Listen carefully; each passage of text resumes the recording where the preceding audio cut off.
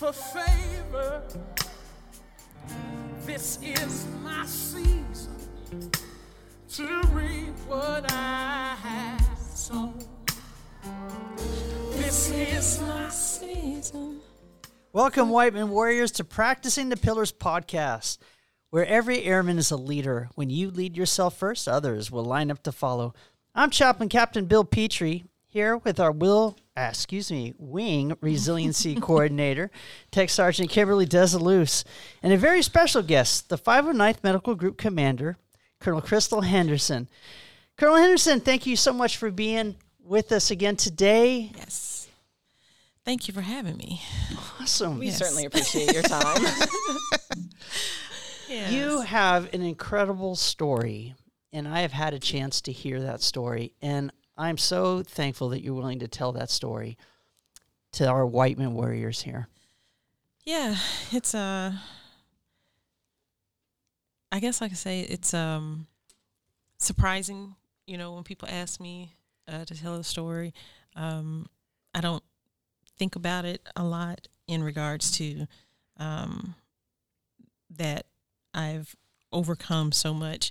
I think, as I mentioned previously, that a lot of times I'm like, well, it's not as, difficult or doesn't seem, I guess, worthy of telling, because it's not it's not a tragedy. It's not a tragic situation. And so it never used to even cross my mind that it was, a testimony to share with others, because it just felt like it was, something that I had to do, needed to do. And, I'm very pragmatic about things. So, it is what it is. What's the issue? What's the problem? Let's keep it going. Let's keep it moving. But as I sat back and kind of reflected on things some years ago, there is a story there. There is, a message there. And I had to come to the realization that it doesn't have to be the absolute worst case scenario for there to be some value and meaning in sharing the things that you've gone through and stuff. So thank you for giving me the opportunity to sit down with you all. Absolutely.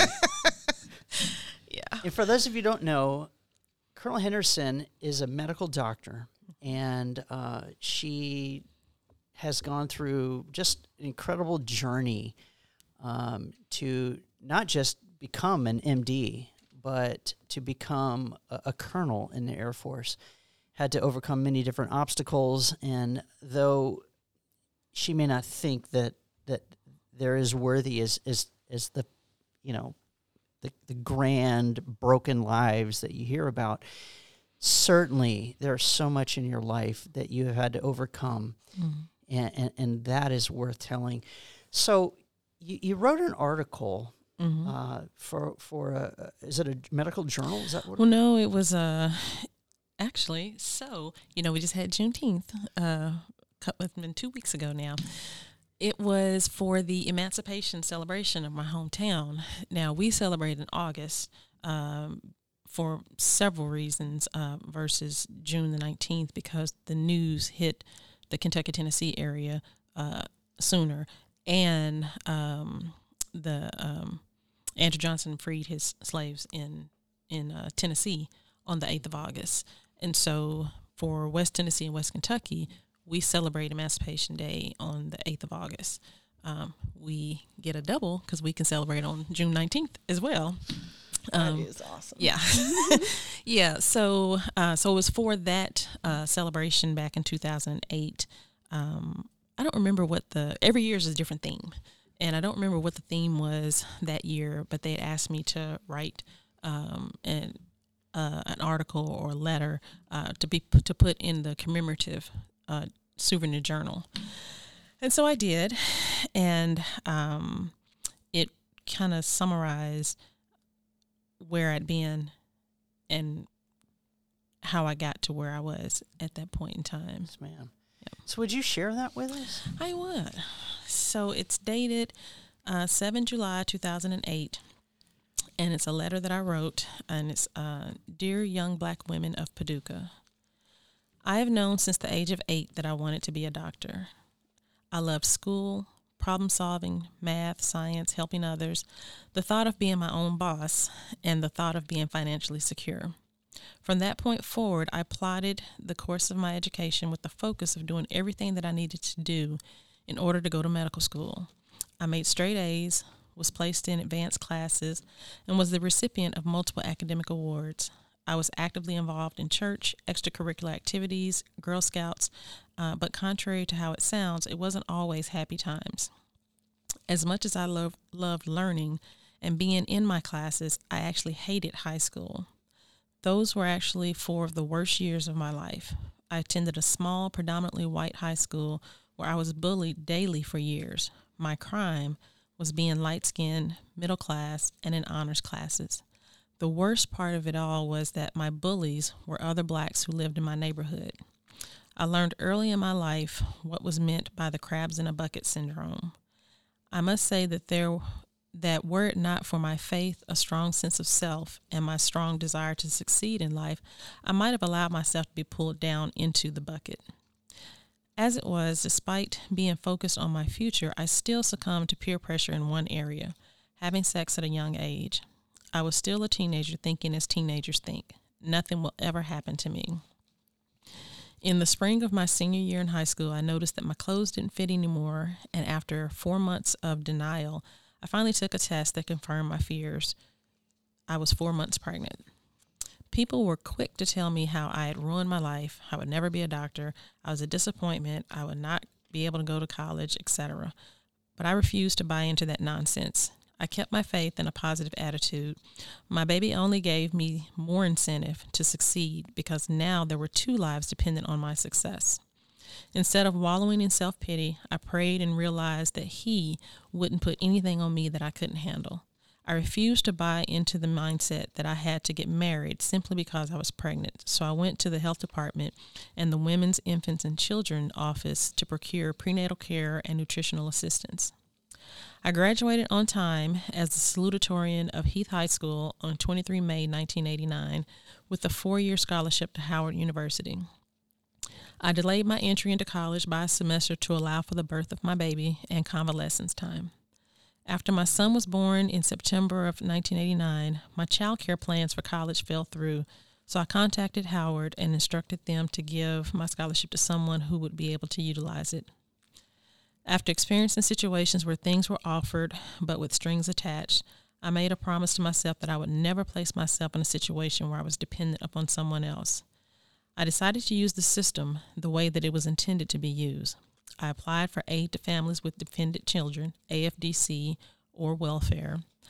I applied for food stamps, Medicaid, and funds to cover daycare expenses while I attended Paducah Community College and then the University of Louisville. Go Cards.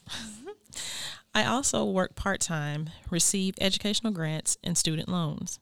I briefly received child support payments, but when the payments stopped, I chose not to pursue the issue. I received my bachelor's degree in biology from University of Louisville and received a 4-year scholarship to the U of L School of Medicine, both in 1994. I was also married in 1994, and because of that, we were no longer eligible for state assistance, so we relied upon student loans and my husband's income. During my 3rd year of medical school, I took off 4 months for the birth of my daughter. My husband and I divorced in 1998, the same year that I finished medical school. Realizing that I would not be able to afford childcare expenses as well as some of the basic cost of living expenses as a single parent of 2 children, I accepted a commission as a captain in the United States Air Force prior to beginning my 3-year residency program in 1998. I completed my residency on 30 June 2001 and entered active duty service in the Air Force on 4 September 2001. Though I have been on active duty in the U.S. for only 7 years at the time this was written, I have progressed in rank to major, will be promoted to lieutenant colonel within the next 2 years, and was handpicked to serve as the chief of the medical staff when there were others of higher rank available for the position. I have said all of this to let you know, what doesn't kill you will only make you stronger. Everything in life is relative. There's always someone else that's worse off than you. Being a teenage mother was not the end of the world for me, and unexpected life events will not be the end of the world for you either. Realize your potential. Utilize all the resources that he makes available. Stay grounded in your faith, and you too will succeed. Sincerely, Major Chrystal Henderson, MD, a young black woman of Paducah. Well said. Wow. To me, that, I feel like that is a story about perseverance. I think that, and it's very relatable too, because we all go through situations where we feel like we don't have a testimony, or like what we go through is not worthy of being talked about. But you have all these series of events that occurred, and you persevered. Yeah, it can be difficult at times, but I try not to let things bother me too much. I'm a problem solver by nature. That's one of my favorite things was, puzzles and, word search. Can you solve a Rubik's Cube? And I was never able to do that. I could get like two sides, maybe the third, but I could never get that fourth one. I could never get it. I could never get it. And so, of course you could do it if you did it the wrong way, but yeah, YouTube. But yeah, I never could get that, but I do love the process of trying to think through different things. And so, but being a problem solver and a checklist person, just, all right, what's the issue? Where do I want to be? Now, how do I get there and stuff? And that's pretty much how I've approached things throughout my life. I don't spend a lot of time being bothered by it because I have found that to be counterproductive. And so, again, but I do allow myself, to have my moment. But then when it's done, it's done. And then, okay, now what do I need to do next to, get through it, get past it, get over it, and get on to the next thing. Absolutely. You said you knew you wanted to be a doctor since you were 7 years old, right? Is that what you said? 7? 8. Mm-hmm. Okay. Second grade, basically. Second grade. Okay. And, that's just so much to know at that age, to have that plan. And you said you're a checklist person. You've got all these these plans and these goals, and then continuing it through every obstacle and adversity that you faced. Yes. Yeah. So I know that we can drill down into so many different areas and sections of your life, and it's an amazing story.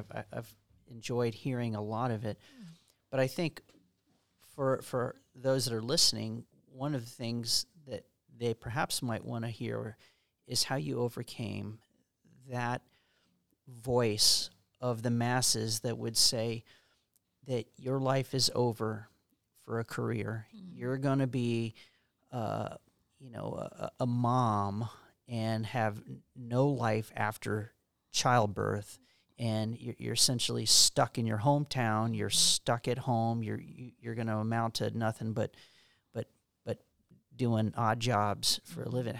How did you hear those things? Oh yeah, oh yes. And the sad thing is, when you hear it from the people who should have been supporting you the most, when you hear it from some family members, when you hear it from your quote unquote friends or their parents, when you hear it from the church mothers, the deacons, the deaconesses and stuff, I don't know if people really understand the power of words and the damage that you can inflict upon someone just by your words. You never have to physically harm anybody, but you can do a significant amount of lifelong damage to someone just by the words that flow out of your mouth. That the tongue can be vicious. Oh, yes. And whether it is intentional or petty or, out of ignorance, whatever the case may be, especially when you're dealing with young people who are in that impressionable stage, in that formative time frame where if they don't know any better, they believe it and they buy into it, and it just creates this cycle that is very hard to break out of. Thankfully, my family is big on education, so that was always a huge focus, and also basically not putting a lot of stock into how others view you. How you view yourself is much more important than how others view you. So that was something that was impressed upon us early in life. But again, also education. Education being, it's something that no one can take away from you. You know, you can take a whole lot away from people, but you can't take away what's in my mind. And education is the key to success. And so that too was impressed upon us from early on. So I already had that, you know, like, again, knowing what I wanted to do and moving towards it. But the other thing, I didn't know it at the time, but I realized it as I've gotten older. I have a fairly keen sense of discernment. And so I see and hear things that aren't necessarily actually truly made visible or actually said. You know, I hear more of what people don't say than sometimes what they do say. But I could see the problems of what happens if you're in a small town and if you don't do something different, what your life looks like down the road. And I knew early in my life I needed to get out of my hometown.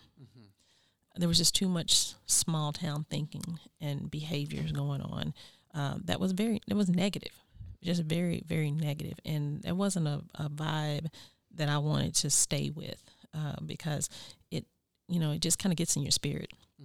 And I didn't want that. So I already had that in my mind. I am soon as I graduate, I am out this joint. Peace, 2 fingers, deuces, I'm gone.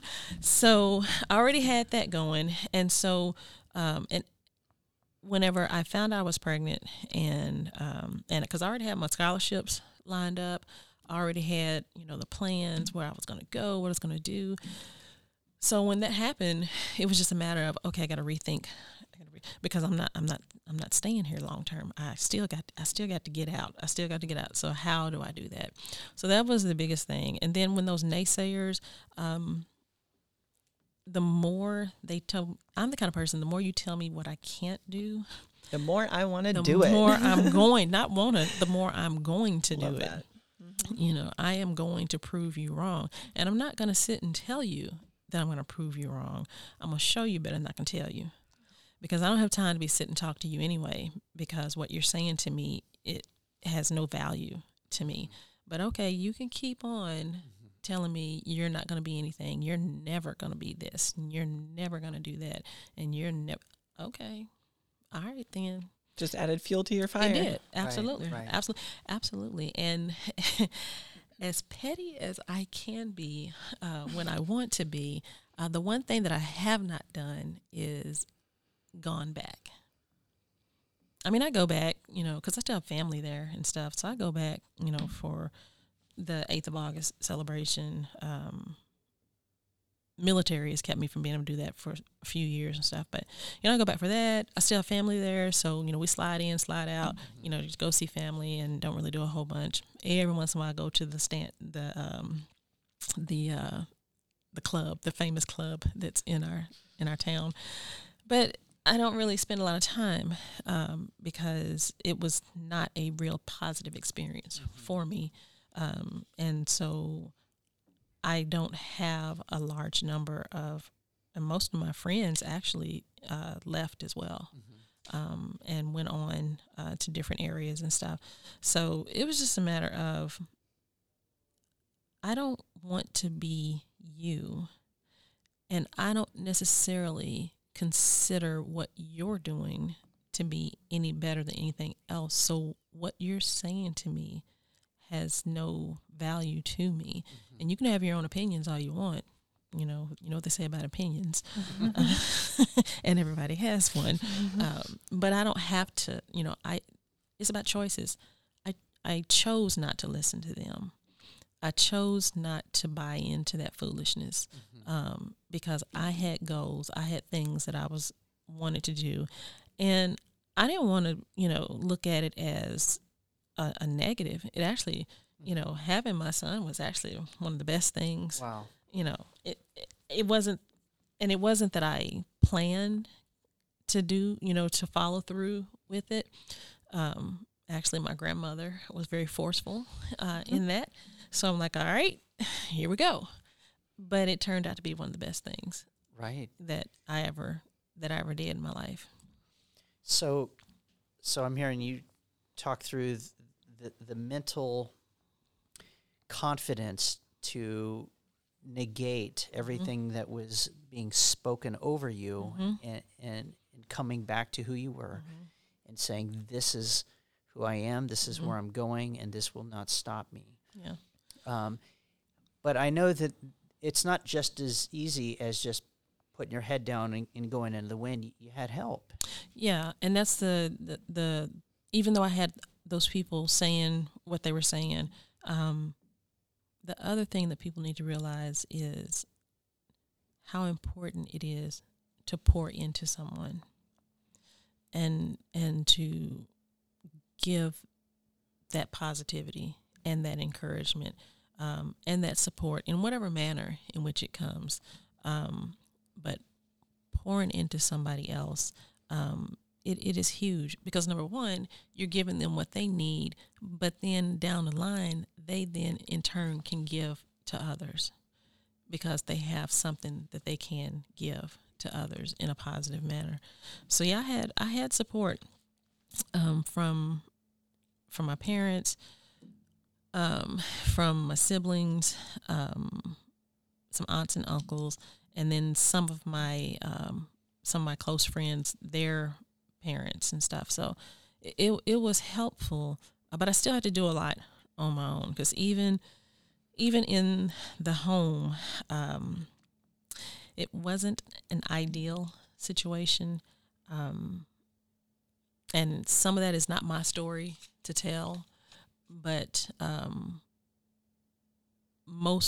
there's a story with most households and stuff, and mine was no different, in that adults have their own issues that play out in the children's lives at times, and so there was that to deal with as well. And there was one particular point when this was all happening where the support wasn't completely there. I had somewhere to live, so I had a roof over my head. I had gotten, food stamps and stuff. Yeah, there was still stuff in the house. But I was determined, I'm going to, do all that I can do from a responsibility standpoint. But, there was a point where it was like, well, you're taken care of, but the baby's not. That's that strings attached kind of piece. Oh, okay. So that's when I went out and went and got my own insurance, and I went and got my own health care, and for me and the baby. And again, went and got food stamps, got the monthly stipend, welfare check, got all that. Okay, fine. So again, there's always, I think, there's a solution. There's always a solution if you look hard enough for it, and you open yourself up to it. Because I'm growing up in a middle class family. So the thought of being on welfare and everything, for some people that would have been like, oh no, I would never do that. Whatever, it's there. And it's there to be used. Right. I just needed to know about it. Right. And look into it. And there was no reason not to. And that's what the system is there for. So absolutely. So I'd be the first one to stand up and say, yep, what you see now is not what was there then. And so you can't be so full of pride that you know, mess yourself up or your children just because you don't want to be seen in a certain way. I didn't care who saw me going into the state building. You know, you want to come with me? It didn't matter because it was something that I needed to do. And it was also a way of asserting some independence too. I think one of the best feelings was filing my taxes before my parents did, so I could claim myself as independent from that point forward. Does that fall into line with like the little bit of pettiness that you said you sometimes experience? Yes. Yeah, Petty Betty comes out every so often. You know, I don't let her out that frequently, but yeah, she comes out every so often. And that was one of those moments. And, you know, again, you never tell anybody your plans. You don't tell anybody your plans. You got to move in silence. Yep. And then it'll show itself when it needs to be shown and Absolutely. stuff. But yep, man, got that first earned income credit check on my income taxes. Yeah, and never look back. That's great. I like how you talked about pride, you know, because I think a lot of us, we find even in hard situations, we have a hard time asking for help or opening up to receiving help, right? Yes. Even if we're not asking for it, when help comes our way, we have a hard time just saying like, thank you. And pride blocks blessings. Absolutely. It really does. Absolutely. And it's something that I have learned just as a single parent, realizing, you know, that it takes a tribe. Yep. You know, and that's not even just like, I know the traditional saying is it takes a tribe to raise a child, but I mean, it takes a tribe to get through life. Yes. You know, and so being able to do that, I think that's amazing. We're not meant to function by ourselves. We're social creatures. We are social creatures. And, you know, whether people want to separate humans from the rest of the animal kingdom, you know, we're so much better, so much more involved. And while we are, just look at how animals function when it comes to the pride or the pack, or, you know, that's how we move and we support each other. And, you know, if you watch them, that's survival. You can't survive by yourself. You can try it, but you'll be miserable and you won't actually live up to your full potential, and you won't receive all those blessings and stuff. But in the tribe, you're also unselfish about things. So you have to give to get, and be okay with that, and not expect stuff in return. Because if you're doing that, then it's not for the right motives and everything. But you have to be willing to accept that help, and be okay with that. And me personally, I'm like, all right, sure, yeah. And you just don't take advantage of it. That's the thing. And then again, you know, pay it forward. Right. The same way I think that's the biggest. Yeah. Sometimes we forget to do that too. Yeah. The same way that somebody reached back to pull you up, now it's your turn. When you have the opportunity, it's your turn. Exactly. And that can be done just with opening a door and saying good morning. Just a smile. Just a smile and a hello. Sometimes is all it takes. So thank you. That's really awesome. I think that there's so much richness in just those last few comments even. Being an educated person myself, I realize that being thought of as being fairly smart in high school didn't always translate over to college, and yet you went on to medical school, and I can imagine that there was a great amount of tension and just sheer work that it would have taken for you to get through medical school, and yet you have a child.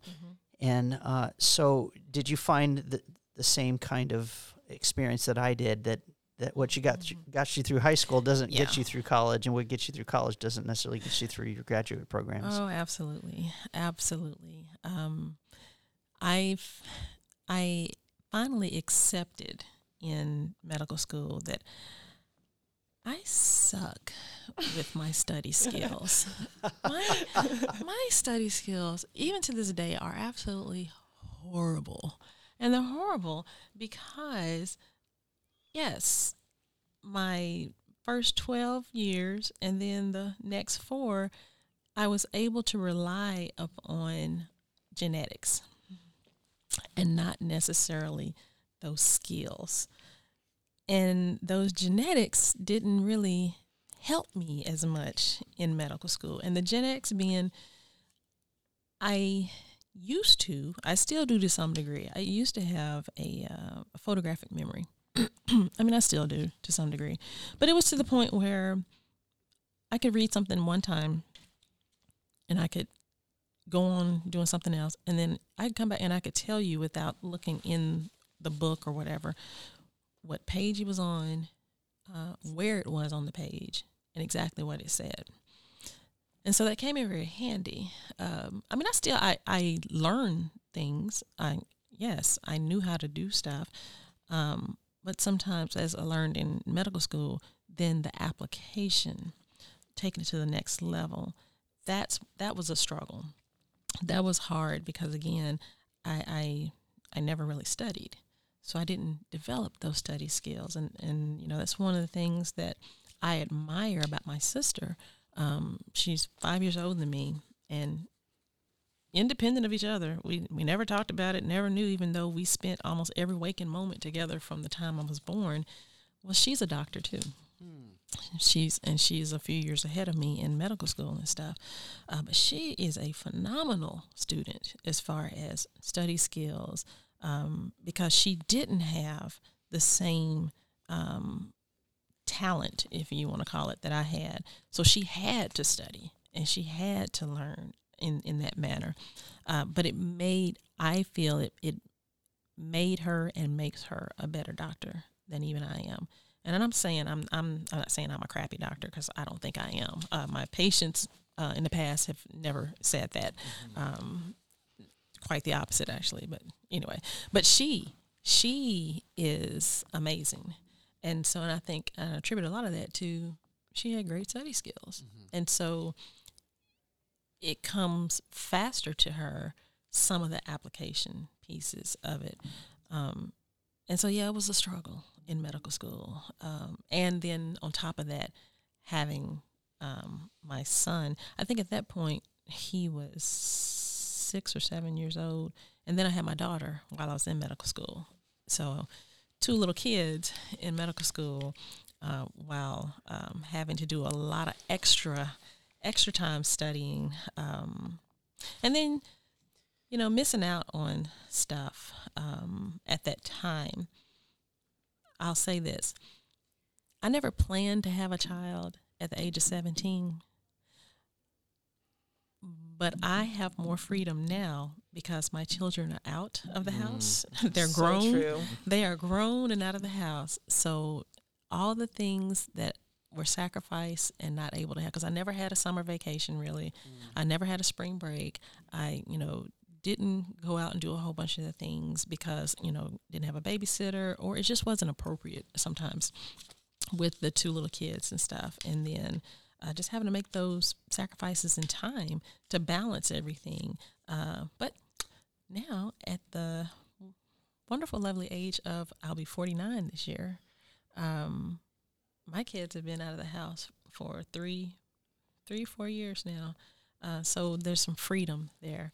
And then there's a freedom as an adult, not as a young adult, just, we're invincible at that and we're doing a whole bunch of crazy stuff. No, but doing adult stuff and being free to be adult. So I'm like, hey, it worked out. I think we learn to appreciate it a little bit more too as we get older. Yes. Especially when we've gone through so much time. Just oh my gosh, we're all parents here, like not having that time for ourselves. So now we got copious amounts of time. Yep, absolutely. And then I'm looking at my friends and even some of my family members who waited, did the I guess the usual of, waiting. Yeah, traditional. Yeah, because I'm a non-traditional. Yeah. Doing traditional and waiting until, they're in their 30s or 40s having kids and stuff. And now we're like, well, I want to go such says, girl, I got to get a babysitter. I can't do it. And I'm like, oh, well, I'll let you know when I get back.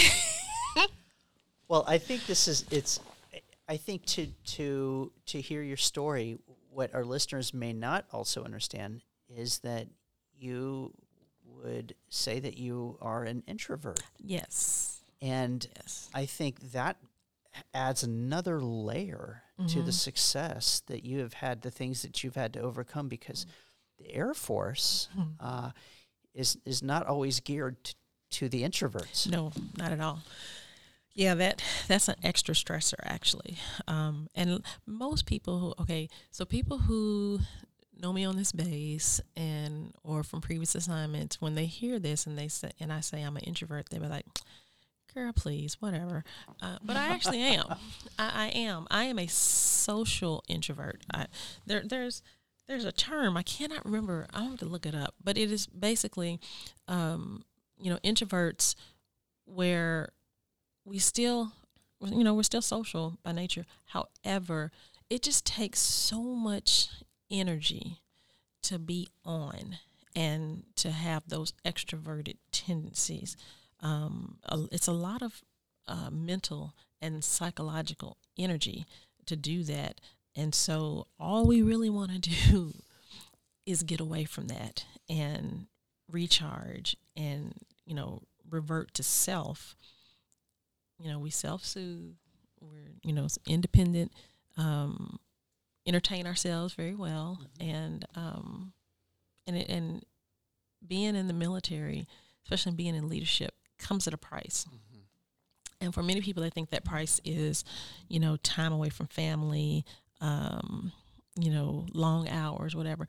But for introverts, it comes at a personal price, a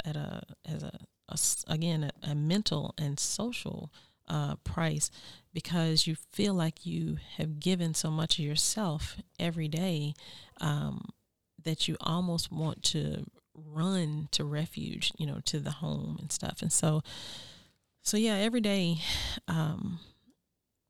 it can be test. And then that's even without there being issues and stuff. So you still got to deal with the issues, and you still got to, as a commander, you run through so many different emotions in a 24-hour cycle. And so as an introvert, I crave alone time so that I can kind of recharge and get myself together for the next day. And, my home is my sanctuary, and I don't let a lot of people in it, and I don't leave it a lot. Now I do travel, I do stuff. But on a day-to-day basis, I am completely content to be in my house, sitting on my couch, not talking to anybody. I might be having conversations in my head, but I can go where I go home on Friday and don't leave until Monday morning, and I've not said a single word that entire time. And it's so refreshing. Yeah. I think I feel like the term is ambivert. Yes. Is that what it is? Yes. So I highly identify with that. I become exhausted after just like continuous engagement and interaction, and especially in your position, I'm sure you interact with so many personalities, and then you hear so many personal stories, and you carry a lot with you, right? Yeah. So I can completely understand needing that alone time to recharge and be your best for that person, whoever needs you tomorrow. Because you got to pay attention, and you have to be engaged and stuff. And so you do have to have that mental fortitude to be able to get engaged, to relate, to find the commonalities, to have the conversations. And again, people be like, girl, you are not an introvert, because I've seen how you, yes, but again, it comes at a price. I enjoy the time that I spend with, with my staff, with my personnel and everything and stuff. But, I'll be tired at the end of the day. Yes, but ambivert, that is the term. Is that a medical term? I have no idea. That feels smart. I've not researched it. I ran across it in a couple of articles, and I'm like, yes, that is me. That is me. That's how I found it too. Was an article. So that's awesome. So, we hear your story and the perseverance that you maintained through the entire your entire time going through medical school, parenting. What do you do now to maintain your posture of resilience? Now that you are where you are. I have my me time. Mm-hmm. I do that. I have a core set of friends and family that I continually stay in touch with. I am notorious for out of sight, out of mind. It's just, I think that's human nature, really. It's more difficult. So if I don't see somebody on a regular basis, I'm not always on the phone or, communicating with. Now, that's one of the great things. People don't like Facebook and social media, but if you use it for good and not evil, it really works well. And it has, for me, helped me greatly to maintain connections, even with people that I hadn't talked to since high school, since undergrad and stuff. But I'm able to, see what's going on, and we can, just hit each other up. Like last night, one of my, we actually grew up in the same town, but we didn't really hang out together in high school. It wasn't until college, when we got to college together. She just sent me a message last night. Hey, hadn't heard from you in a while. How you doing? And it's because we stay in contact. We can see what, people see what you want them to see on Facebook and stuff, but you can still, see some of the things that are happening. I mean, I've reconnected with even some of my cousins that we weren't really tight when we were growing up, but we communicate on a regular now, just, through social media, some text messages here and there and stuff. So there's one thing, maintaining that human connection and interaction. I listen to music. Music is, I think it's the essence to the soul. And I can use music as like my life's soundtrack. Most significant events in my life, there's a song that's tied to it in some shape, form, or fashion and stuff. So music, I start my day off with it, and I end, so there's always music going on, whether actually out loud or just in my head. I heard you singing earlier. Yep. Yeah. So music, singing, eating. I'm a foodie. I am a foodie. Not as much as I used to, simply because, life happens and you start gaining weight and stuff. So have to control my inner foodie to some degree. And then reading. I don't read as much as I used to, but I'm trying to get back into some type of habit of reading more than just stuff for work. And that's kind of what I got, kind of in a grind, just reading, guidance and AFIs and, this, because by the time you get finished reading all that, it's time to go to bed. I don't have time. So reading used to be one of my huge, huge escapes, getting into a good book, one that you can't put it down. I'll stay up all night long, do these all-nighters, and then be, hold my head up with a kickstand the next day at work. Then you are not recharged for the next day. No, not at all. But so those are things. And I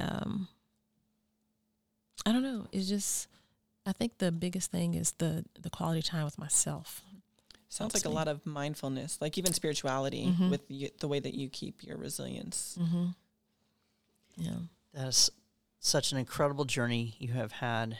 And I'm so thankful that you're sharing your story today, and you have your hands in so many different works, and some of them are personal, and some of them are just out of love and out of joy, and it's just been a privilege to work with you. And you've got something coming up here in just about a week or so. You want to give a shout out about that? I do. So I'm in the process, still trying to finalize the last pieces of it. But, everything kind of exploded in the past 6 weeks or so when it comes to society, when it comes to racial equality, social injustices, police brutality, as it pertains to Black Americans. And it wasn't that things weren't there before, but thankfully I think we've gotten to a point where more people, more non-blacks are willing to listen to what's going on and the situation. And it's like eyes are opening, ears are opening, hearts and minds are opening and being more in receive mode. And so because of all of that that's been happening here on this base, the same has been happening. The conversations have been happening, the discussions, the willingness to understand and accept some things. And in light of that, again, we had our Juneteenth celebration a couple of weeks ago, first time ever on the space, but it was the result of conversations and understanding of the importance of that date and what it really means and what the significance is. And the leadership on this base has been phenomenal. And, once that understanding was there, it was like, well, absolutely. I don't know why it wasn't happening before, but we're going to do it, and we're going to continue doing it. And that event was phenomenal, much more than what we expected, and a sign of things to come. And one of the things that came out of that, those continued conversations, is the fact that I wanted to seeing the positivity and the response from the different conversations that have been had, and people wanting, more. And what more can we do? Should we do? What's next? So one of the key things is education. That's been one of the biggest hindrances of kind of rectifying the situation, is the lack of education, whether it's willful or unintended, but there's right. A lack of understanding and education. So I am coordinating a educational forum, basically Black in America, exploring social injustice and racial disparities, what it's like to be Black in America. And so I am finalizing the panel. I won't say who's going to be on the panel, but I am working with some nationally renowned speakers and educators in the area, and along with you, Chaplain Petrie, and Colonel Schreiner and Chief McCool, Senior Master Sergeant Roberson, one of my superintendents here at the Med Group, Major Abel from the Comptroller Squadron. And we're trying to get a few more people to just be on the panel itself, along with the 2 or 3 SMEs that I'm bringing in. And it's going to be a Zoom, in a Zoom format, and then shown live on Facebook, so we can get questions from the audience. And then again, it's just a way to educate people on basically the experience and what we can all do to, again, bring things more on a level playing field for all people in the United States. What we don't want people to go away thinking that Black Americans are looking for a handout. That's never been the case. Again, I use the system. And it wasn't that I was looking for a handout. I just needed a hand up to help me to get to where I needed to be. And that's the thing. We just need a hand up to get to the table. Mm-hmm. Once we get to the table, we can handle it for ourselves. In medical school, somebody told me, one of my classmates was like, well, you're only here because of affirmative action and you took somebody else's place. Mm-hmm. No. Affirmative action may have gotten my my portfolio to the table for consideration, but I still had to do the interview. I still had to take the test, and then to graduate from medical school, I still had to take the test and do the work and stuff. So this is just, we want people to understand it's not it's not to try to make it so anybody's better than anyone else. It's just to get, again, to the same equal playing field, the same equal opportunities. So then once you're there, now let's see what we can do. Because this country is the best nation on the planet. There are some things we need to work on. There's some significant things we need to work on, but it's the best country on the planet. Now just think about how much more it could be if we all had the same opportunities. And so that's what we're striving towards. Safety, security, and equality. And so that's going to be the focus of the forum on the 20th of July at 1 p.m. Central Time. And again, still firming up the logistics of it, but that's the plan. Yes, ma'am. Looking forward to that. Yes. So exciting. Sergeant Desluz, you've been here and coordinating this conversation. Is there anything that our listeners need to hear before we say goodbye, or is there anything that we need to hear from Chrystal Henderson? I just want everybody to know, because I know you are PCSing soon, ma'am. I am. And you have benchmarked the medical group here. You have shown that we have an outstanding medical group. Not only do we have an amazing clinic, but I mean, you really take care of the airmen, and you talking about coordinating this, right, on the 20th of July.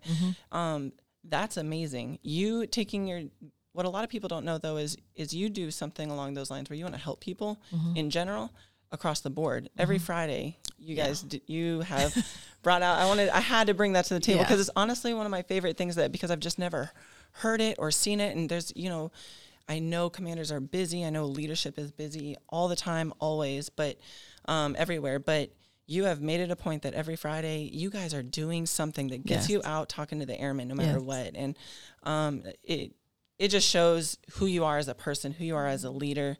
You have changed the leadership under you, whether it's like through PCSs or just mentality, but you have shown that if you make people a priority, they're gonna stand up and they're gonna work for you. And I mean, that shows with the clinic. So we are blessed by all means. I feel blessed, to be here in the conversation, but just to have seen and heard everything that you have done and your leadership team has done since you've been here prior to you leaving. I wanted to make sure that you and everybody else heard that. Well, thank you. Yeah, the team here is awesome. It is phenomenal. That is one of the things I'm truly, truly going to miss here, including Chaplain Peachy is part of the team. Chaplain Peachy is our chaplain. And so the thing on Friday, it's for me as much as it is for my airmen. Because as I mentioned, as an introvert, it's very easy for me to get, caught up in, doing stuff in my office or off in a meeting here, meeting there, always on the go doing stuff. So it's an opportunity, and so I know at least once a week I'm going to make it around to see everybody in the medical group, because I just don't have the schedule space to do things as much as I'd like to during the week. So, whether it is Freeze Pop Friday, which that's the summer thing, that is the summer jam. That's a summer jam. Freeze Pop Friday, and then when it gets colder, it's Frothy Friday with hot chocolate, and then in the interim, when it's not cold too much more, but it's not blazing hot yet, then we have it's still Frothy Friday, but with fruit punch and snacks and stuff. So it's a lot of fun, and it's become truly part of the culture. That's how we change culture. If we're late, we know about it. If we're running late, I know. Sergeant Roberson told me that he was like, "Hey, they are looking at the clock, like, where you been? Are we getting this or not?" We were about to call up there and see if you were coming. Yes, but that just shows. I mean, that speaks for itself, And I hope more leaders out there adopt even something similar to that, where even if it's once a month, it's just, that's how you show people you care. So I wanted to commend you on that and say that we definitely appreciate you. I know your song is. I love that song now, the song that we introed with. If you want to give a quick little reasoning as to why you chose it. So, It's Working by Bishop William Murphy. That song when I first heard it a couple of years ago when it first came out, as soon as I heard it, it just kind of stopped me in my tracks and stuff. I had to, listen to the words, and I was like, wow. There have been some others. Tremaine Hawkins, I'm Still Holding On. When back in high school, when all this was happening, that was a song that I went to all the time. But it's working, as my life has evolved and the things that, been through, things that I've done, all the work, the personal sacrifices, and the things, it's working is about that, where, you planted the seed and now you're starting to see the outcome of it. And after all this work and all the things, it's my season. Mm-hmm. It's my time to reap, all that's been sown. So whether it was sown in me or sown by me, and by the grace of God, it's, my season of favor. Mm-hmm. It's, grace, mercy, and favor. So it just kind of helps me. It's been worth it. Everything, good, bad, or indifferent, that's happened in my life has happened for a reason. I think I'm finally understanding some of the purpose, what's your purpose in life. I think I'm getting to the point where I think I have an understanding of what I should be doing, because you're thinking about, post-military career and stuff. I think I have an idea. So again, after all of this time, all the seeds, all the watering, all the work, all the sunshine that's been put on it, the rain that has come down, the storms that I've had to weather, it's been worth it. And now I get to see the fruits of my labor. And it's not over. Yes. Mm-hmm. There's more to come. Oh, yes. So that's beautiful. Absolutely. I want to say thank you very much for being here. Yes, ma'am. I couldn't appreciate it more. I think we all are going to miss you. The base is going to miss you. You've been a wonderful presence here. Thank you. So can I ask? Yes, ma'am. If we can let the song play for a little bit? Oh, yeah. You want to play? Are we going to have a jam session? We can. Okay. Hey, she can sing, everybody. That's right. And it's not even like growing up in the church choir song. She can sing. Yeah. I love it. Yeah, I love this song. This is my season to reap what I have sown. That's it. Y'all listen at this. Mm-hmm. See, I haven't been perfect, but I sure been faithful. See, God's got a